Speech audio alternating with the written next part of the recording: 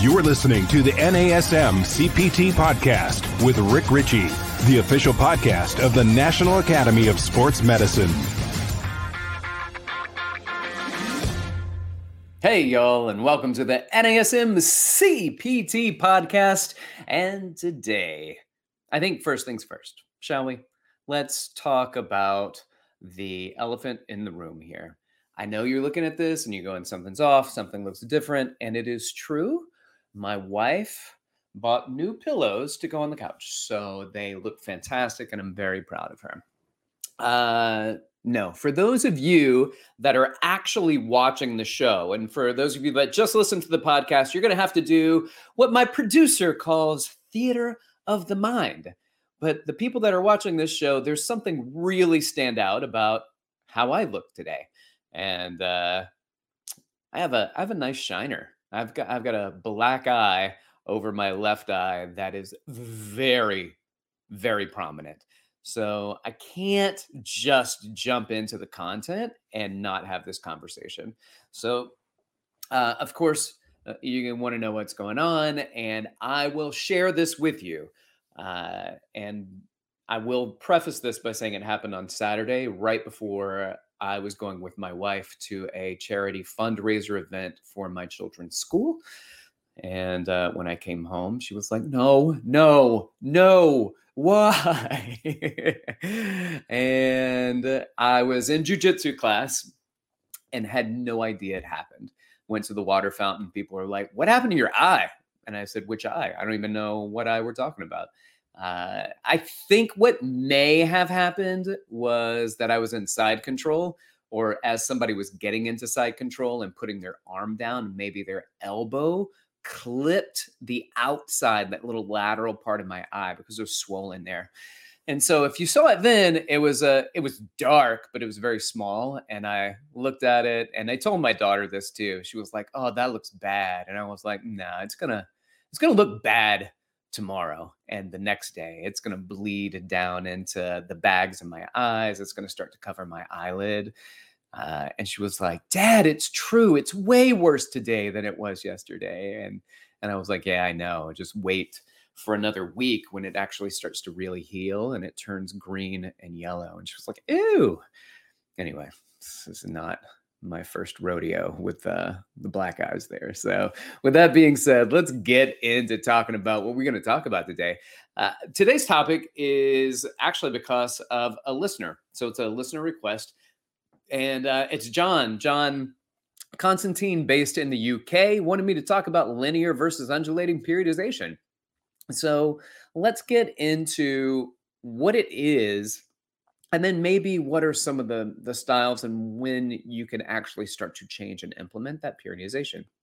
So linear periodization is kind of what NASM will teach in the very beginning for the OPT model. And if you look at the OPT model, we've got the 3 levels and 5 phases. And you start in that first level, the stabilization endurance, and it'll say something like 4 to 6 weeks. And then 4 to 6 weeks, then you just move into the next one. So strength endurance, 4 to 6 weeks, hypertrophy, 4 to 6 weeks, going into the max strength, 4 to 6 weeks, power phase, 4 to 6 weeks. And that's linear. So you spend some time, a month, in each one of those, and then you just progress. So it'll take you 5 months to run through the model if you follow the model exactly the way it is. And you only do the 4 weeks in each one. So that is linear periodization. And then there is undulating periodization. And sometimes you look at what we refer to as daily, and sometimes it's weekly undulating periodization. So undulating would be like a Monday, Wednesday, Friday. If you're training somebody or you're working out yourself Monday, Wednesday, Friday, Monday is going to be stabilization, Wednesday strength, and then Thursday power. And you can go through undulating cycles like that within a week. So that would be your daily undulating programming. So that's your daily versus weekly. But let's look at a little bit of the research that's out there. So I only kind of went into 2 areas of research that I wanted to look at, was the effects of linear undulating periodization for resistance training when it comes to muscle hypertrophy. And this is a systematic review and meta-analysis by Grick et al. And I think this is kind of an interesting one where it says the meta-analysis comparing linear periodization and daily undulating periodization indicated that the effects of the two periodization models on muscle hypertrophy are likely to be similar. However, more research needs to be done in the area, particularly among trained individuals and clinical populations. So there's similar outcomes when it comes to it. Now, this is interesting because that's a systematic review and a meta-analysis, but a lot of the stuff that I had read up until this point, and it may just be the journals that they're posted in, tend to lean towards undulating periodization when it comes to these outcomes. But this one, so based off of the meta-analysis, is really showing that they're similar. They're very similar. Well, Evans in 2019, and the previous one was a 2017 study. So Evans in 2019 wrote one. It's called Periodized Resistance Training for Enhanced Skeletal Muscle Hypertrophy and Strength. And this is a mini review. And so what I want to do is I want to read the full abstract because I think it's very interesting and I think it's going to be valuable. So give me a moment as we read through this. It says, prescribing the proper resistance training program is critical to optimize skeletal muscle hypertrophy and strength. Periodization is a strategy that entails planned manipulations of training variables to maximize fitness adaptations while minimizing the risk of overtraining. And that would be the case of just staying in one place for a very long time, doing the same types of training will increase the risk of overtraining. All right, so back to it. Multiple meta-analyses have shown that periodized resistance training to be superior to non-periodized resistance training for enhancing muscular strength. Now let's sidebar again. Good. So now we're looking at a periodized model and through multiple meta-analysis saying that that's going to be better than random exercises. So back to it. These findings are consistent, irrespective of training status or training volume. Both the linear model and the undulating model are effective for enhancing strength, although the greater benefit might be achieved through the undulating model. So, and again, this is a might because it's not a clear-cut example that undulation and linear through the meta-analysis are which one is superior. So they both have great results. Anyway, despite the suggested superiority of periodized resistance training for strength development, some authors suggest that this might be a consequence of the study designs employed that they employ rather than the nature of periodized training. So what does that mean? That means that the assumption and potentially the bias of the researcher is leaning towards the periodized model. Back to it. In addition, several limitations exist in the periodization literature, making it difficult to accurately assess the efficacy of periodized resistance training. With regard to enhancing skeletal muscle hypertrophy, both undulating and the linear models appear to be equally effective. However, this conclusion can only be generalized to untrained populations. When comparing periodized resistance training to non-periodized resistance training programs, the research is unclear as to whether periodized resistance training is necessary to maximize the muscle hypertrophy. All right, this is very interesting. This is a lot of content that's been put out. That's the end of the abstract. So periodization is better than non-periodization. It's definitely, we see that more in untrained, but what is it like in trained individuals? And is there a bias within the researchers that are showing this to be the case? However, when researching linear versus undulating, then maybe a slight nod towards undulating, but it's, as they said, it's pretty similar. They appear equally effective when it comes to skeletal muscle hypertrophy. So where does NASM stand? It's a good question. Interesting question, and I am glad you asked. Now, you'll see that our phases are all set up in those 4 to 6 week blocks, right? And so we're looking at Microcycle, mesocycle, macrocycle. So a microcycle could be a week, a macrocycle could be a year, and the mesocycles are all the breakups in between that you could look at, like weekly or monthly, depending on how you want to break it up. The periodization is we're learning to build neuromuscular efficiency when it comes to linear periodization. And so NASM, when we look at the progress from one phase to the next, right? We're making it into their sessions, and they're progressing their strengths via or their workouts, their lifts via strength, via volume, via refinement of form and technique.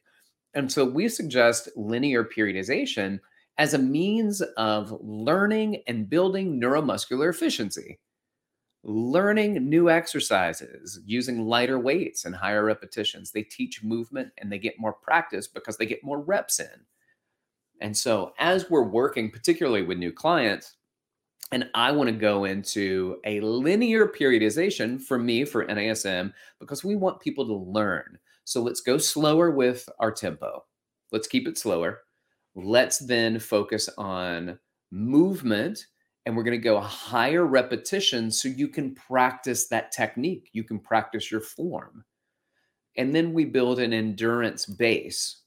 So now we're looking at building endurance and using endurance as a base. And then one of the other reasons we do that is because we want to make sure that our bones are strong enough, that our ligaments are strong enough, that we're building into those by prepping the body to support heavier weight.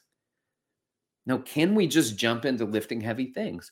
We can, but we don't believe that's the best way to play. So we believe starting slower repetitions, starting at higher repetitions and lighter weight, and learning form and technique and rehearsing that in blocks, like 4 to 6 week blocks. And you go through all the phases of the OPT model with your clients, at least the ones that you plan on doing with them, because you may not go through all the phases. But once you go through that, you can now linearly, you can now go back and start adding in undulation. So the undulating after linear. So whatever phases you're going to go through. And if you go through all 5 phases of the OPT model, you've got basically 5 months of training before you'd get to undulating if you did them all. But the chances are you're not going to have clients that are going to want to go through or need to go through all 5. And there are some that you might get to power and say, let's do power phase. I think it'll be fun, but maybe only for a week or two, because that's not an ultimate goal. It's just a fitness strategy that we can start to take you into. Let's do a week or two, and then we can pull out of that and then move back into some of the things that you really want to do. Now, for general fitness, and you want to add all of the components of the model in, great. Or for general fitness, we also believe you could do phase 1, phase 3, and phase 5, because all of that does is takes out hypertrophy and max strength, but you've got hypertrophy training in the first 2, and you've got max strength training in the 5th phase of the model. So you can do phases 1, 3, and 5. So when you get to the undulation, you can do weekly undulation, where you're starting out doing stability for 1 week, strength for another week, and then power for the 3rd week. Or you can do daily undulation. And the daily undulation would, let's say it's a Monday, Wednesday, Friday program. Wouldn't it be great if all of our clients trained 3 days a week and made this? It would really help our numbers and our planning if you could just train 3 days a week. But we know a lot of people are 2-day or 1, but let's just keep it at 3 days a week. And we'll go Monday, Wednesday, Friday, stabilization, strength, endurance, and then power. Right? So we can do Monday stabilization, endurance, Wednesday strength, endurance, and then finally Friday on power. And you can cycle through that. In fact, any change that you do to programming is a different permutation to what it is that you're requesting of your clients. So you may even switch it up simply by switching which days you undulate which type of training. So if you did stability, strength, and then power, then the next week, you don't have to do it that way. You can do strength, endurance, and then power. So you can switch those up. And then at some point, you're going to want to get better at something. So if you're moving away just from general fitness, you want to get better at something like hypertrophy or strength, then you're going to want to find one, dig down in it, stick with it, stay within a linear phase, and really focus on building stability and endurance or building strength and or hypertrophy. And there are a lot of people that may want to be in a hypertrophy phase. And with that, there are so many permutations within the hypertrophy phase that you can stay in it for longer than 6 weeks. So even though that we generally will cycle out of something, you can change the variables within that program so much that you've periodized how that plays out for your programming. So then you can stay in it for another cycle and you can add 2 cycles to it. All right. Well, I hope that you found this as an interesting topic, linear versus undulating periodization, what they are, how you can kind of cycle back through it. John, I hope that I was able to answer your questions, and I appreciate you asking about it. Thank you so much to everyone listening. I appreciate it. And if you could, give some feedback about the show. So give us a ranking, leave comments about it. And then, of course, share, like, subscribe.